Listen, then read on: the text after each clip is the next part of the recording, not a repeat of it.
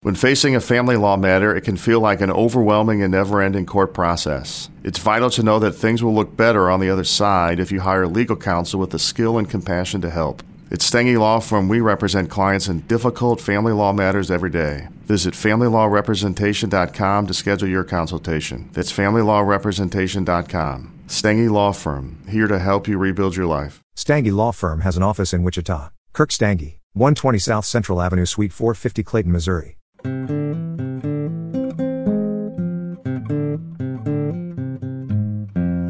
Hey, Partially Examined Life listeners, Mark here. I'm pleased to introduce a special cross-posting of the latest episode of our latest addition to the Partially Examined Life podcast network, Constellary Tales. The episode is on Philip K. Dick and serves as a nice follow-up to our episode on him, number 175, on Blade Runner. This one is on Minority Report. I am the guest, and you should know that the two hosts of this have a long history with PEL. Ken Gerber drew the PEL logo, and his brother, Brian Hurt, has been one of my best friends since middle school and was a person I had asked to be a host of Partially Examined Life before I was clear that this would actually be a philosophy podcast. So I encouraged them to get this thing going, and they are brilliant guys, great writers themselves. I hope you all go subscribe. You can get their episodes straight from partiallyexaminedlife.com in the recent episodes tab, or better yet, go straight to Constellary.com or find them on Apple Podcasts or other places. Hope you enjoy.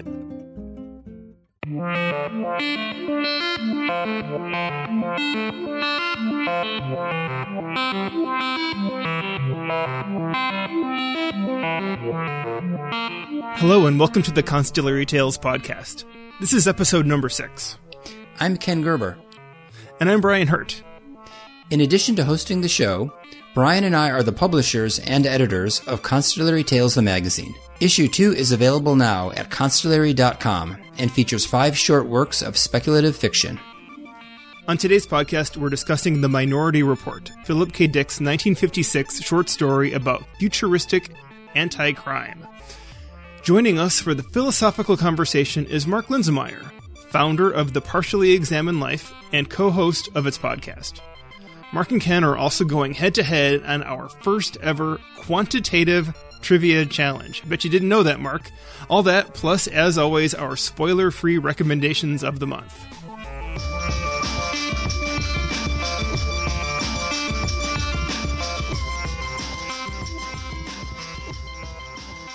Mark, thanks for being with us. Thanks, guys. It's a long-time dream. Before we dive into the conversation, Brian, why don't you give us a spoiler-free synopsis of The Minority Report? Sure, I'd be happy to. Thanks. Minority Report is a short story set in a slightly alternate world where, among other things, there are a small number of humans who are precognitive called precogs. Now, these are people who have really limited physical and mental capacities. In fact, in the story, they're referred to as being deformed and retarded, an unfortunate word, but probably time appropriate. These people have the gift, however, to see into the future, thus their name. Now, society has harnessed their powers to create a new type of law enforcement called pre-crime. When these precogs see that a crime is going to be committed, the pre-crime branch springs into action and they arrest the guilty party before the crime is committed. The story begins with the head of the pre-crime unit, whose name is John Anderton, is begrudgingly showing the system to his likely successor, and almost immediately there is a hiccup in the system that is shocking to him, and from there I think we probably should pause to let people go ahead and read the story. It's pretty widely available online in print and audio form. Yeah, thanks, Brian. We'll be back to talk about it in a minute.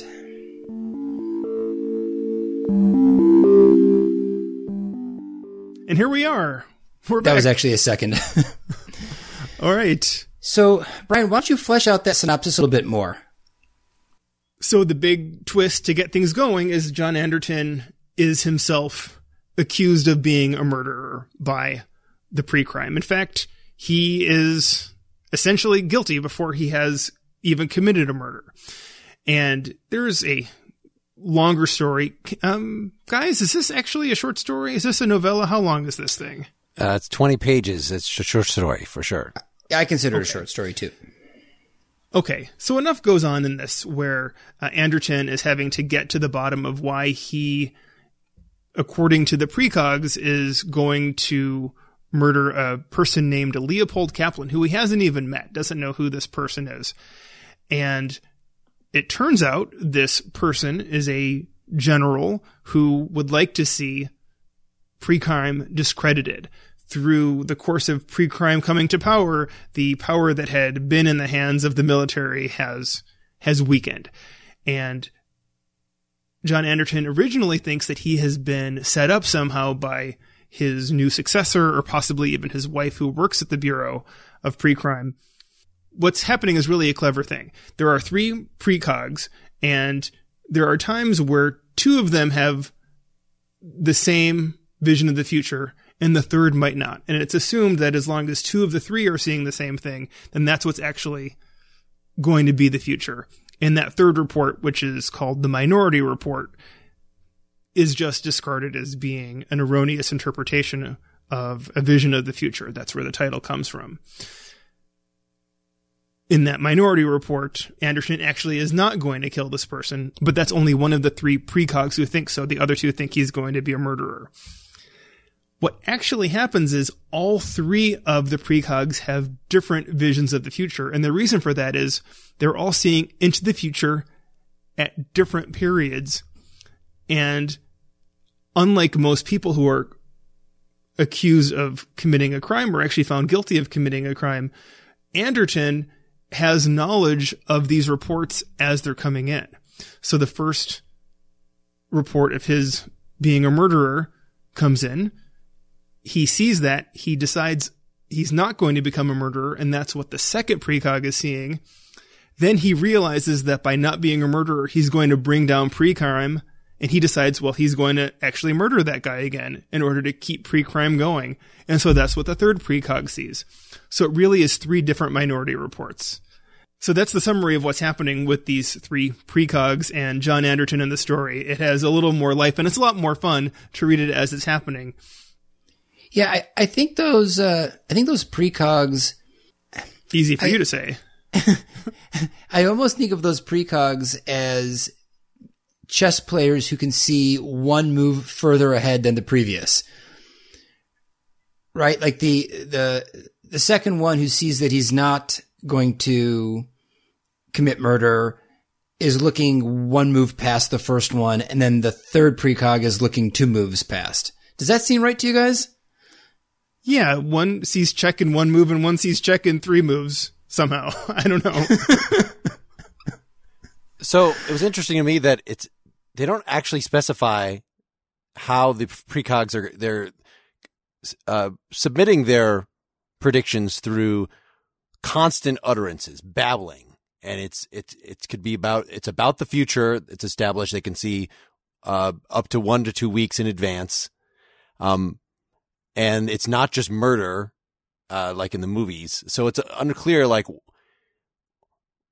how they're getting the information. Now, if they're actually seeing it, so in the movie, they're seeing it and everything. In fact, there's a hookup so that the monitors can see what the precogs are seeing and analyze that visual data independently of how the precogs themselves would interpret it. But in this, it's just the precogs are saying something, and it's implied because of their severe mental handicaps, they're not interpreting anything. In fact, their utterances have to be sent to a computer, and it's the computers. And in fact, in one place in the story, it actually says, well, how do you check if the computer is right? Well, you run it against another computer. Well, what if the 2 computers disagree? Well, then you have a third computer, and so it's actually the Minority Report in that part of the story. When Anderton is listening to actually Whitwer talk on the radio about this, it's actually the Majority Report is delivered by the agreement of 2 computers. It's only then later when Anderton goes back into the lab and tries to get the raw data, tries to get his own Minority Report, that it's actually referred to, okay, which of the individuals does this come from? So presumably then each one of them is hooked up to a computer. So saying, is it the prediction of the computer or is it the prediction of the precog is kind of just merely a semantic difference. It's, where do you see it along the way? My point is that since you can't assume they're actually seeing it, right? If they were having visions, then if you were planning to commit a crime, all you have to do is just wear a mask for like 2 weeks. And then you kill somebody, and then you keep the mask on for another 2 weeks, and they just say, someone in a mask killed somebody. Like, that's what they'd see. But somehow they output a name. They're able to know more than just the visual experience. See, now, normally I'd be opposed to us discussing how to circumvent the legal system for the purpose of devising a murder. But since these precogs aren't real, I have to say I was trying to think, if I wanted to commit a murder in this world, how does one spoof the system? It seems like it should be spoofable, but I don't really know. Brainstorm, guys? Well, I have a question for Mark. You say there's a movie? I didn't even... No, actually, Ken, that's what happens in the movie, right? Is trying, how do you spoof the system to commit murder in the movie? That's a totally different twist that they play with, which is, well, you commit the same murder twice that looks the exact same way. And so the first time you do it, you have some disposable criminal kill the person, or kill some person, and then you go kill the person you want later, and it looks like the precogs are seeing the same thing on some sort of weird time delay, but you really have managed to commit a murder that way.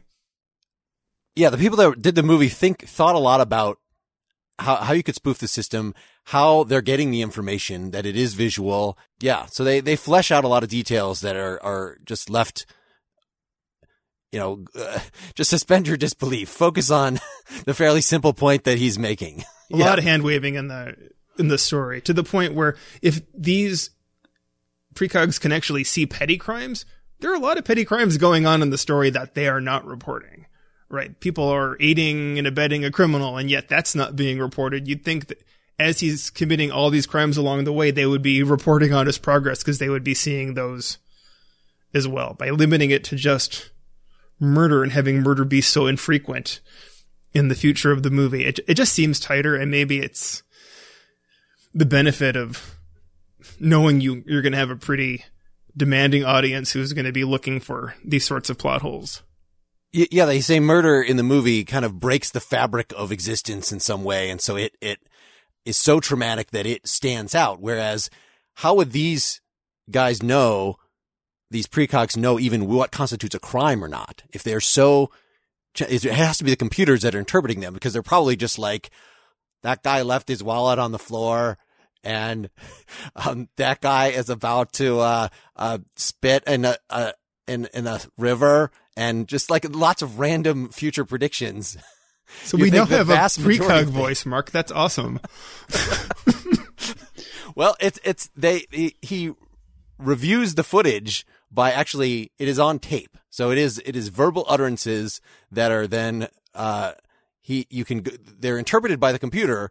And in fact, they say you need the computer to make sense of it, but then somehow Anderton is able to go in, and when he's looking for his own Minority Report, he just manually listens to the tape and brings the tape to somebody else. So maybe you don't need the computer after all. That's one of the many hand wavy things in here. So, Mark, while we have you, I wanted to ask you about a philosophical aspect of the story. I was reading about the film version, and there's a scene where Anderton and Witwer are discussing cause and effect, and the ball rolls off the table, and Witwer catches it, and he says, it was gonna, if you didn't catch it, it was still gonna fall, just like if we don't catch a murderer, they were still gonna do it. And I read that it was a reference to David Hume and a discussion of pool balls and cause and effect. Do you know what that's about? Well, that's about induction. That's the way science works, is you have to assume that things are going to happen in the future the way they did this time. So, yes, individual circumstances may intervene, but the law of gravity and how it would operate, how physical objects would operate if unrestrained, is going to be consistent over time. And so is Hume saying that doesn't happen? Or is Hume saying that Hume is saying that there's no cause and effect in the billiard balls? And he actually says that right, that it's not in the billiard balls, it's in our expectation. That there actually is no metaphysical fact of cause and effect, at least not the one that we could know anything about. All we do is we see the constant conjunction of events. And so cause and effect is something that we impose on things, right? So Kant took that up very directly, that to say that, oh, actually cause and effect is something, that's in the mind. Whereas Hume is known more as a skeptic, that he's kind of saying, really, there is no cause and effect. It's just an illusion. And this is one of the things I think the story's better than the movie, that the movie says, well, we still really have free will. But according to the story, we really don't have free will. It's just that having a piece of knowledge could form another causal factor. And so, in fact, this only comes up, actually, the Anderton's wife asked at some point, well, what if you just told everybody, instead of just arresting them, just give them a call and say, hey, did you know that you're about to kill somebody? And he says, oh, that'd be too risky, because it won't immediately, turn them off. But you'd think that would be a pretty good deterrent. Like there's already, they say the system itself makes crime very rare because they know that the pre-crime police are going to come in. So it would only be, pretty severe, or in the film at the very beginning, there's one that's a crime of passion.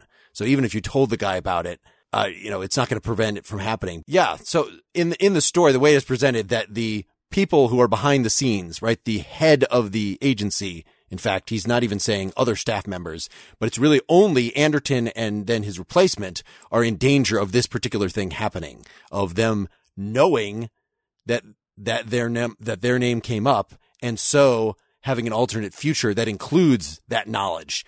And then once you have the knowledge of the knowledge, then it seems like there's a potentially endless cycle, right? That why is it that each precog only sees one little slice of time related to that thing? Like, couldn't the first precog go back, and after the third one has chimed in, and they say, well, after the third one's report is in your hands, there's going to be another future yet. Right. You get a sense that maybe the precogs don't ever step in the same river twice. They see a thing happen at one little sliver, and maybe that's just the way it has to work for the sake of the story. I don't really like that idea that, oh, well, it's fine for me to know that this is going to happen so I can change my opinion, but all those other schmucks, they don't get the benefit of maybe finding out they're going to be a murderer and deciding they're not going to. We're just going to put them in cold storage or do whatever with them. And that's kind of lousy and lazy on his part, but I guess rank hath its power. Or warn them, hey, we know you're going to steal something tomorrow. That seems like a pretty good deterrent. If you just call somebody and say, instead of arresting them, we caught you for stealing in advance. I also find it almost the last decision by Anderton is the reverse.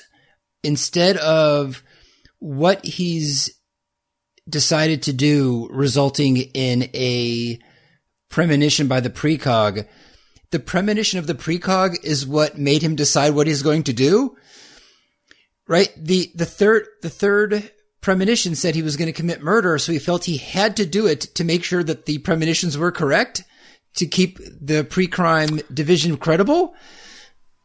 That's a good point. The way it's presented, that it's the second premonition, the minority, what he thinks is a minority report that says he's not going to kill, that he's going to be aware of the first premonition, and he's of course then going to deviate from his normal plan. That's the thing that makes him fulfill the actually commit the murder. But you're right. He doesn't know just the second one. He knows the second one and the third one. And they make it very dramatic in the story that the person he's about to kill, who's making a speech in public, but apparently has never looked at the things that he's about to say out loud, that he's about to read. And so he reads on stage, or, sees the third premonition that he's actually about to get killed after all. And this makes him, quake with fright and run from the stage, but it's too late. The guy shoots him. Well, I shouldn't be enjoying the Kaplan's death, but it's a pretty cool moment where he realizes the premonition is accurate moments before it happens. And Philip Dick does it in a nice way because he doesn't really reveal what's happening until afterward, what Anderton's reasoning is for going ahead and killing him, even though we know he's going to. We don't know why. If we could veer a little bit away from the metaphysics of all of this, the story itself, it's worth mentioning. I think Brian already covered a couple points where the story is uncomfortably dated. I really didn't like how the precogs were treated. There was a certain callous disdain for there being mutant and malformed. There's a lot more sympathy for the precogs in the film. See, I thought that was part of the Faustian bargain, the utilitarian calculus, that you're victimizing the precogs. You're also victimizing all these criminals who haven't actually done anything, right? That are convicted of pre-crime. So the society is unjust in the first place, and it just happens to be unjust in two different ways. And I think that's acknowledged in the story. Perhaps I'm wrong. And the movie does take an interesting and different tack on that by giving us precogs who are a little bit more functional, especially when they're taken out of their precog setting, and really shines a light on how poorly they're treated, to the point where it's even mocked in a way, because the way they are publicly portrayed is like a life that they're not actually leading. Oh, it's great to be a precog, and they have their own gym, and they're treated like rock stars, whereas in fact they're living these horrible lives in a tank where they're surrounded by thoughts they can't push out of their heads. So definitely a lot more care was taken about that in the movie, for sure. Yeah, I think that they might. This is why I was saying that it's not even necessarily the case that they're seeing the future and then outputting these words. They really are just kind of like computers, just spitting out words.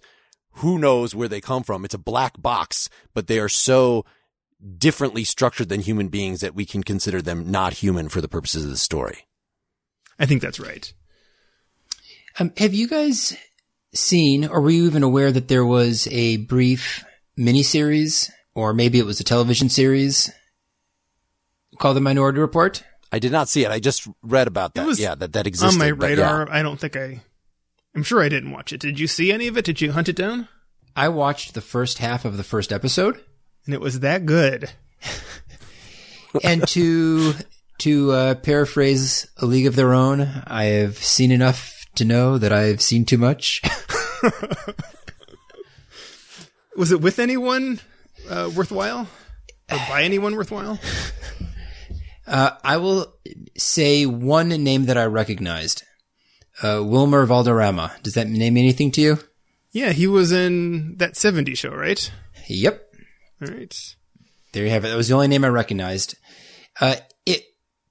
It stylized itself much closer to the film. It really was supposed to be, I think, a television series based on the film. One idea they had that was kind of nice is this was quite a bit in the future of the film, and so we were seeing the lives of the three precogs after pre-crime had been dismantled.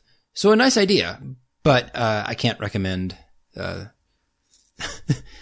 the 20 minutes I saw, I cannot recommend watching the rest of it. Yeah, it's interesting that the film decides that, of course, this thing is unjust in both the ways that we're saying. And so it because things end happily, it goes away. Whereas in this, the guy, Anderton, sees the value, and he knows that if he doesn't kill the guy, then pre-crime is going to be discredited, and it ends up being more important to him. He kind of makes a deal with Whitwer, his successor, like, you can just get me exiled, right? If I go ahead with this. And Whitwer pretty much says, yeah, okay, go ahead and do it, because both of them agree that the pre-crime system is worth it. It is worth this utilitarian trade-off. And it's still a happy ending. It's just their version of the happy ending, so to speak, is that pre-crime keeps going. If I can make a defense for pre-crime, no one's been murdered in a long time. Can I just... Can someone take that side of the argument? And none of these people who are nice are complaining about it. So, yeah, no, I think it's definitely a best case scenario for everybody involved. So they do say that the convicted are put in camps, and they say, if you'll be in a camp, you won't be lonely there. You'll pretty much, it sounds like they're just put in. It's not described, but they're not as in the movie, frozen, made into just basically giving up their lives. It's unclear, do they keep aging when they're frozen? But it's certainly bad. Like you don't have any experiences anymore at all.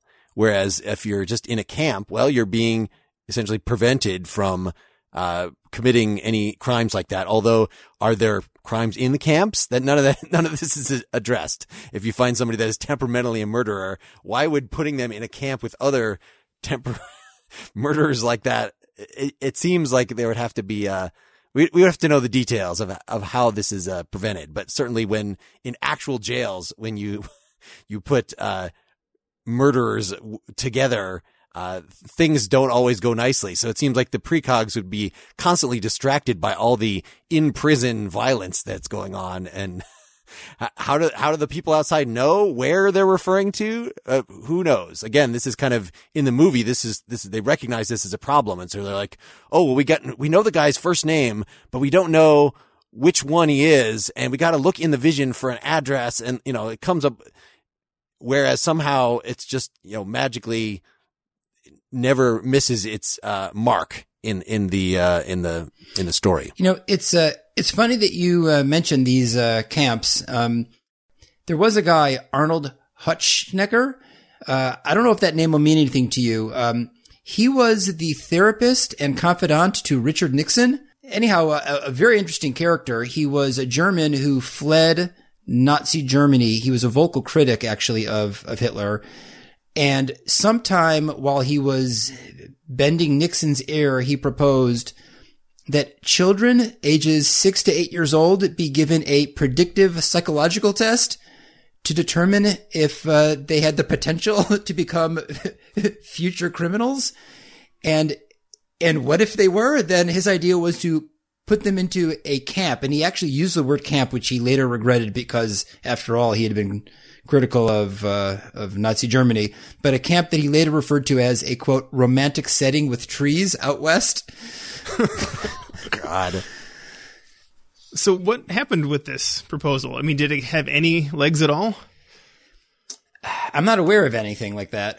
I don't really know what happened to it. I mean, I know that a lot of people didn't like that Nixon was listening to his therapist. And by the way, I believe it's the only verified occurrence of a sitting president getting help from a mental professional.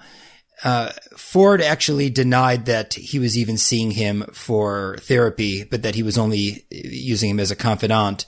You wonder why in the story they're so afraid of a single false positive, as opposed to we locked one guy up that we then had some evidence due to the Minority Report that he wouldn't have been a killer after all, but it's still a pretty damn good percentage. Like, we presented all those murders and we have one false positive. Like, that's not enough to make the system shut down in the way actual political calculations would go. Although you might wonder, well, are these maybe all false positives? Like, they don't know. So that's the problem. If you admit that there can be a false positive, the whole thing might fall apart. Mm-hmm.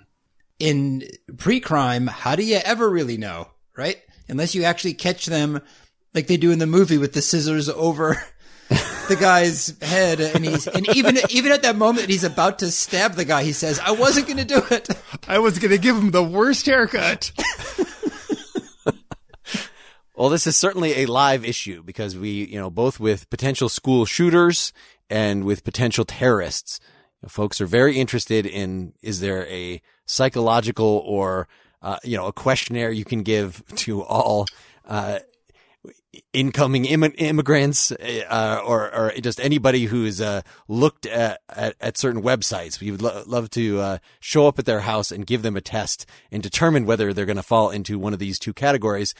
And if we find, this person is really likely a terrorist, but it's an American citizen, what can we do? Like, we'll keep an eye on them. That's really all you can morally or legally do. Mark, that's a really good point. So, if I could change gears again, I do want to mention that I found a literary example of pre-crime before pre-crime, pre-crime. 1871. Through the Looking Glass, the sequel to Alice's Adventures in Wonderland. Guys, can I play for you a scene from that? Do it. Sure. This is a conversation between the White Queen and Alice. This is from chapter 5. I don't understand you, said Alice. It's dreadfully confusing. That's the effect of living backwards, the Queen said kindly. It always makes one a little giddy at first. Living backwards? Alice repeated in great astonishment. I never heard of such a thing. But there's one great advantage in it. That's one's memory works both ways. I'm sure mine only works one way, Alice remarked. I can't remember things before they happen. It's a poor sort of memory that only works backwards, the Queen remarked. What sort of things do you remember best? Alice ventured to ask. Oh, things that happened the week after next, the Queen replied in a careless tone. For instance, now, she went on, sticking a large piece of plaster on her finger as she spoke. There's the King's messenger. He's in prison now, being punished, and the trial doesn't even begin till next Wednesday. And of course, the crime comes last of all. Suppose he never commits the crime, said Alice. That would be all the better, wouldn't it? The Queen said as she bound the plaster around her finger with a bit of ribbon. Alice felt there was no denying that. Of course it would be all the better, she said, but it wouldn't be all the better his being punished. You're wrong there, at any rate, said the Queen. Were you ever punished? Only for faults, said Alice. And you were all the better for it, I know, the Queen said triumphantly. Yes, but then I had done the things I was punished for, said Alice. That makes all the difference. But if you hadn't done them, the Queen said, that would have been better still. Better and better and better. Her voice went higher with each better, till it got quite to a squeak at last. Alice was just beginning to say, There's a mistake somewhere, when the Queen began screaming so loud that she had to leave the sentence unfinished. That is really nicely done. Have you ever read that book? Definitely. I've read it. I do not remember that at all. I think I would generally interpret it as these characters are insane rather than that there's an actual projection of the future and actual living backward.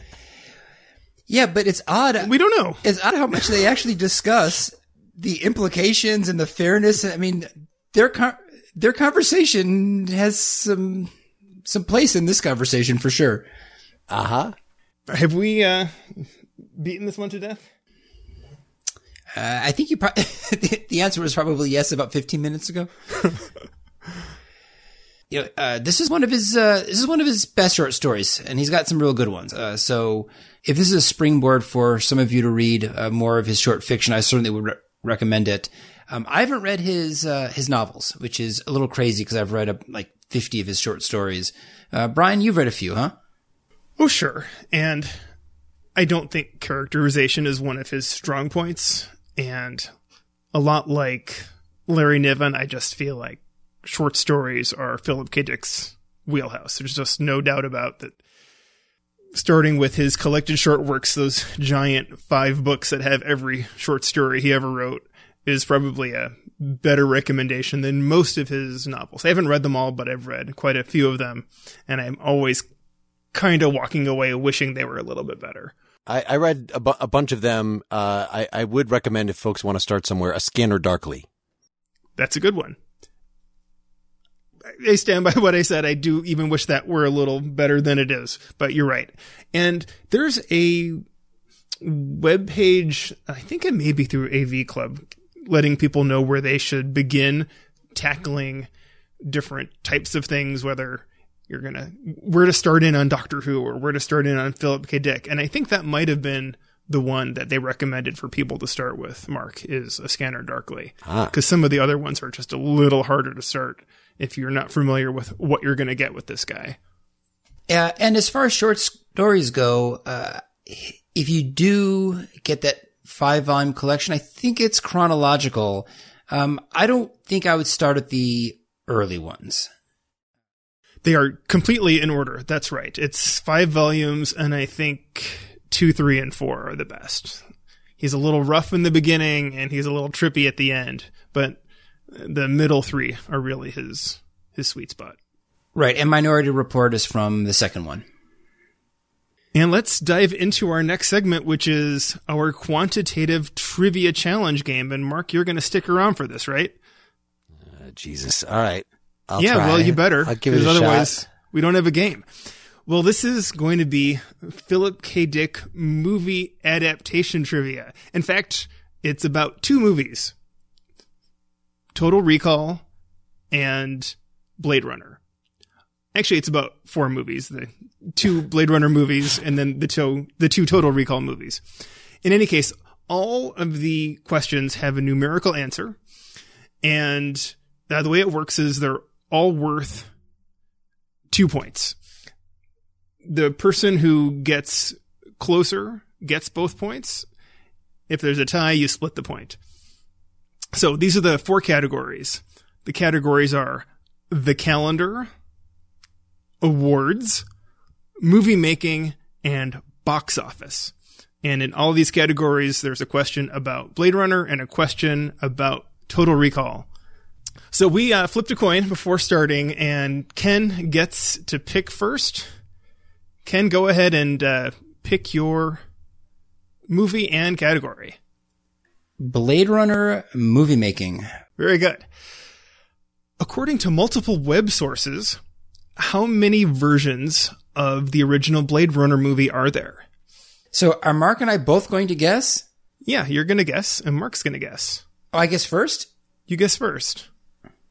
You're usually going to guess first half the time. Going first is, I'm not sure it's an advantage, but it happened. I am going to say 4. Mark? That is what I want to say. Because I think I looked this up within the last year on Wikipedia, and it was 4. So that's my guess. You split the point. The answer is 7. Apparently, there is a working prototype version, a San Diego sneak preview version, a U.S. theatrical release, international theatrical release, U.S. broadcast, the director's cut, and the final cut. These all have to do with what people actually saw. So, I don't know. That seems like it's way too many versions. But you split the point. And then, Mark, I'm going to give you the corresponding question for Total Recall. You'll go first. According to moviebodycounts.com, what is Hauser/Quaid's own body count? How many is he personally responsible for killing in the original Total Recall movie? Yeah, it's been 20 some years, I think, since I saw this. Let's say 40. Ken. I was going to say 40. Let's split the point. So essentially what you're doing is you're asking me to say more or greater, less than, or the same. I will say less than that. I'll say 39.9. Oh, the answer was 39.97. The answer was 44. Oh, so Mark shit. will take 2 points for that one. The score Damn. is 3-1 for Mark. All right, Mark, you have the disadvantage of picking first. Another category. Do you want Total Recall or Blade Runner? Blade Runner, definitely. Let's say awards. Actually, I forget what the awards and box office, and what's the other category? The calendar. Yeah, I don't know what that means. So we're going to go with awards. Okay, for Blade Runner and awards. For how many Oscars were the 2 Blade Runner movies nominated combined? 3. Ken? I'm going to go higher. Do we have bonus points for getting it on the nose? There are no bonus points in this game. So my answer's 3.01. The answer is 7. And I do believe that the sequel won a few of those. All right, Ken, how many Razzie Awards was the Total Recall remake from 1990 nominated for? The remake was 1990? Oh, I'm sorry. The remake of the 1990. Right. When, Mark, we saw that movie together when I was in town.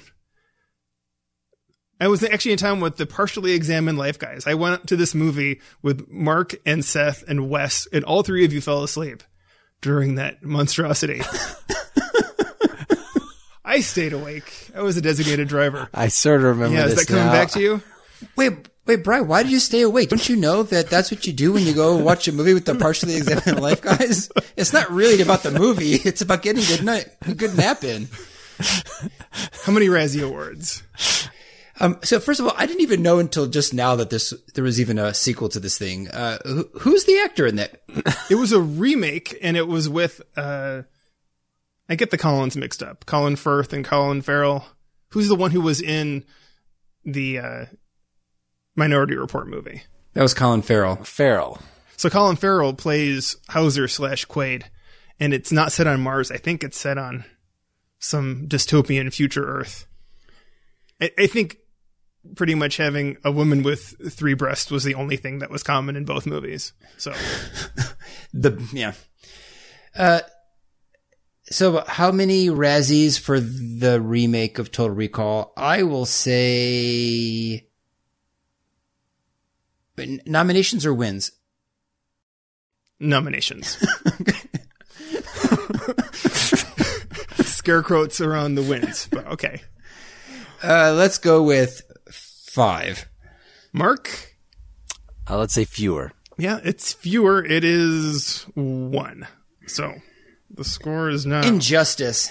5 to 3. I'm just doubting that the Razzies are so detailed that they have a Razzie for cinematography and a Razzie for best animated short and a they have Razzie technical awards, like that new Mowgli movie with the horrible animation. It's going to get worst visual effects. Okay. So the last 2 categories are the calendar and box office. Ken, I think you pick first. Let's go with the calendar and Blade Runner. How many years passed between the setting of Blade Runner and the Blade Runner sequel? Not when they were made, but when they are set. Right. I know one of the years, but not the other. Shoot. The one that's not in the title is the one you don't know. Oh, I forgot it's in the title. I'm going to say 27 years. I don't know. It's a random number. I'll say 26.99. Oh, you went the wrong direction, Mark. It's 30 years. The original is set actually this year in 2019. And then the sequel is set in 2049. Gotcha. Do you remember there was a video game, Miner 2049er? Totally. I do remember was that. Was it ColecoVision or something like that? It was on a computer. It was a computer game. Yeah. It was based on the Total Recall series. It's all tied up. 5 to 5. He doesn't remember that he's in fact not a miner. He's a farmer. Can you implant me with the memory of being a miner? Okay, Mark. In what year was the original Total Recall movie set? No freaking idea. Maybe probably at 2001. Let's say that. I'm definitely going later. Quite a space odyssey. I'm going later. Yeah, it is much later. It's 2084. In fact, the director, Paul Verhoeven, mentions how Blade Runner wasn't set far enough into the future, and he wanted to make a movie that he would not be around for by the time the year came along. So he was he always felt like the future was catching up to movies too quickly. Okay, 7 to 5 for Ken going into the last category, and that is box office. And if I'm remembering right, it is Mark's turn to pick a movie. Let's go with Total Recall. Okay. In the original Total Recall in 1990, Home Alone was the top grossing movie at $286 million, and Total Recall grossed $119 million. What rank was Total Recall among grossing movies in 1990? Let's say 15th. I'm going to say it was better than that. 14th. The answer is 7. The first 6 were Home Alone, Ghost, Dances with Wolves, Pretty Women, Teenage Mutant Ninja Turtles, and Hunt for Red October. And I think Ken has pulled away on this, but we'll finish the game anyway. And the question goes to Ken, and the category is box office for Blade Runner. So Blade Runner came out in 1982, which is considered by many to be the miraculous year for science fiction and fantasy movies. It was actually 26th in the box office that year. How many science fiction and fantasy movies were ahead of it that year? Let's see. There was The Blue Lagoon. There was... So, Mark, side bet. Oh, yeah. We should try to name other films from 1982 that were not science fiction films. There's On Golden Pond. There's Chud. There's Ordinary People. I don't know. I'm going to say that of the top, so the question is, of the top 25, how many were science fiction or fantasy? Correct. I'm going to say a good 12 of them were. Oh, I would say fewer than that for sure. All right. That's some good redemption points for you, Mark. The answer, would you want to throw a number? Maybe you'll get it right. I was thinking closer to 5. So you'd still get it right there, because the answer is 7. And so the ones that were ahead of it were, and man, this was a great year, E.T., Star Trek II, The Wrath of Khan, Poltergeist, Dark Crystal, Conan the Barbarian, Sword and the Sorcerer, and Tron. And some that came after it were The Road Warrior, John Carpenter's The Thing, Cat People, Creepshow, and arguably The Wall. This kind of feels like a slightly genre movie to me. Holy cow, what a year. What year was Alien? Alien? It was like 70. Was in the 70s. Yeah. Okay. Also coming out that year were Beastmaster, Halloween 3 Season of the Witch, and Zapped with Scott Baio and Willie Ames. So, oh, I assumed that was in the top 25. That's why I was overguessing. Well, that and E.T. are essentially the same movie, so it's I hard gotta to look remember. up when Chud came out. Yeah, Probably later. I would have seen Chud. I assume I would have seen Chud on that list. Oh, did Mark or I name any of the other non-genre films? Here we go. E.T., Tootsie, An Officer and a Gentleman, Rocky 3, Star Trek II, 48 Hours, Poltergeist, The Best Little Whorehouse in Texas, Annie, and The Verdict. I remember seeing The Verdict in the theater. How old was I? Gosh, 11 years old. And it just starts off with this long stream of F-bombs from Paul Newman, and Grandpa was mortified. But what are you going to do?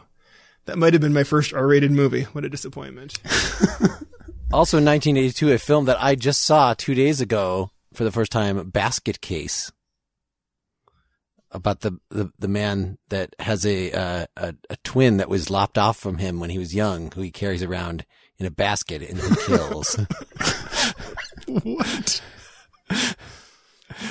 We had the free 7-day pass to the Shudder network, so I was watching some dumb horror movies. Yikes. Well, thanks for playing, guys. Ken won by 2 points. We'll do that again sometime. Yeah, that was fun. Good game there, Mark. At $100 a point. You can get your winnings out of this basket I have.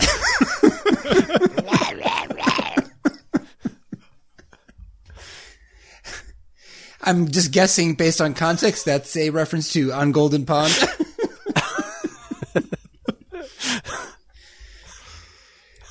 Okay, Mark, thanks so much. Thanks, Mark. So long, guys.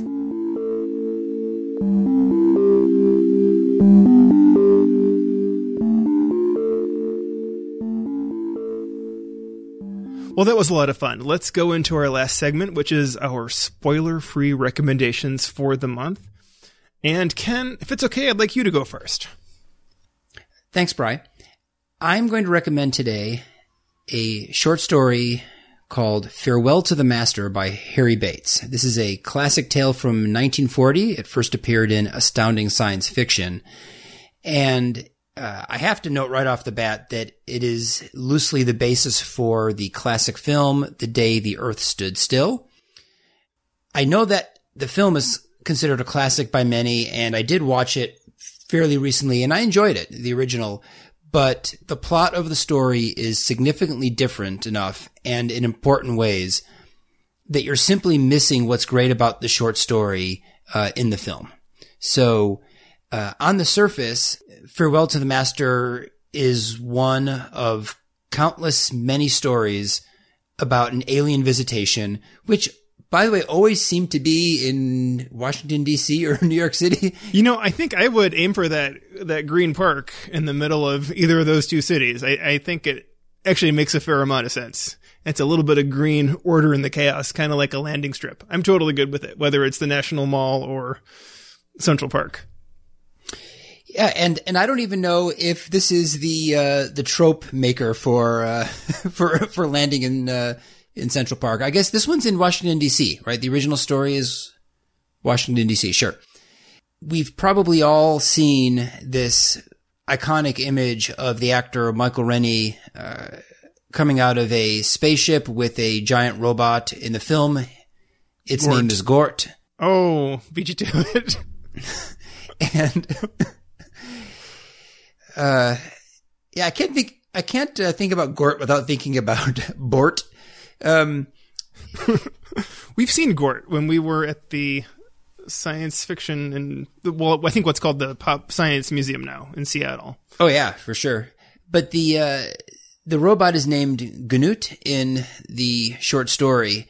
So that part of the story is the same as the movie, where you've got a human-like creature come out and a humanoid, or well, roughly human-shaped robot also coming out of the spaceship.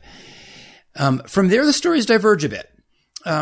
Boy, I don't want to give away too much, because what happens to the human whose name is Klaatu, I think, and what happens to Gnut, it's important not to spoil. And it is, again, if you've seen the film, it is just not the same plot enough that you could still easily enjoy the short story. Well, can I give you my own comment on this story? Because I really like it. And I've recommended this to my science fiction book club, that we read this story and watch the movie.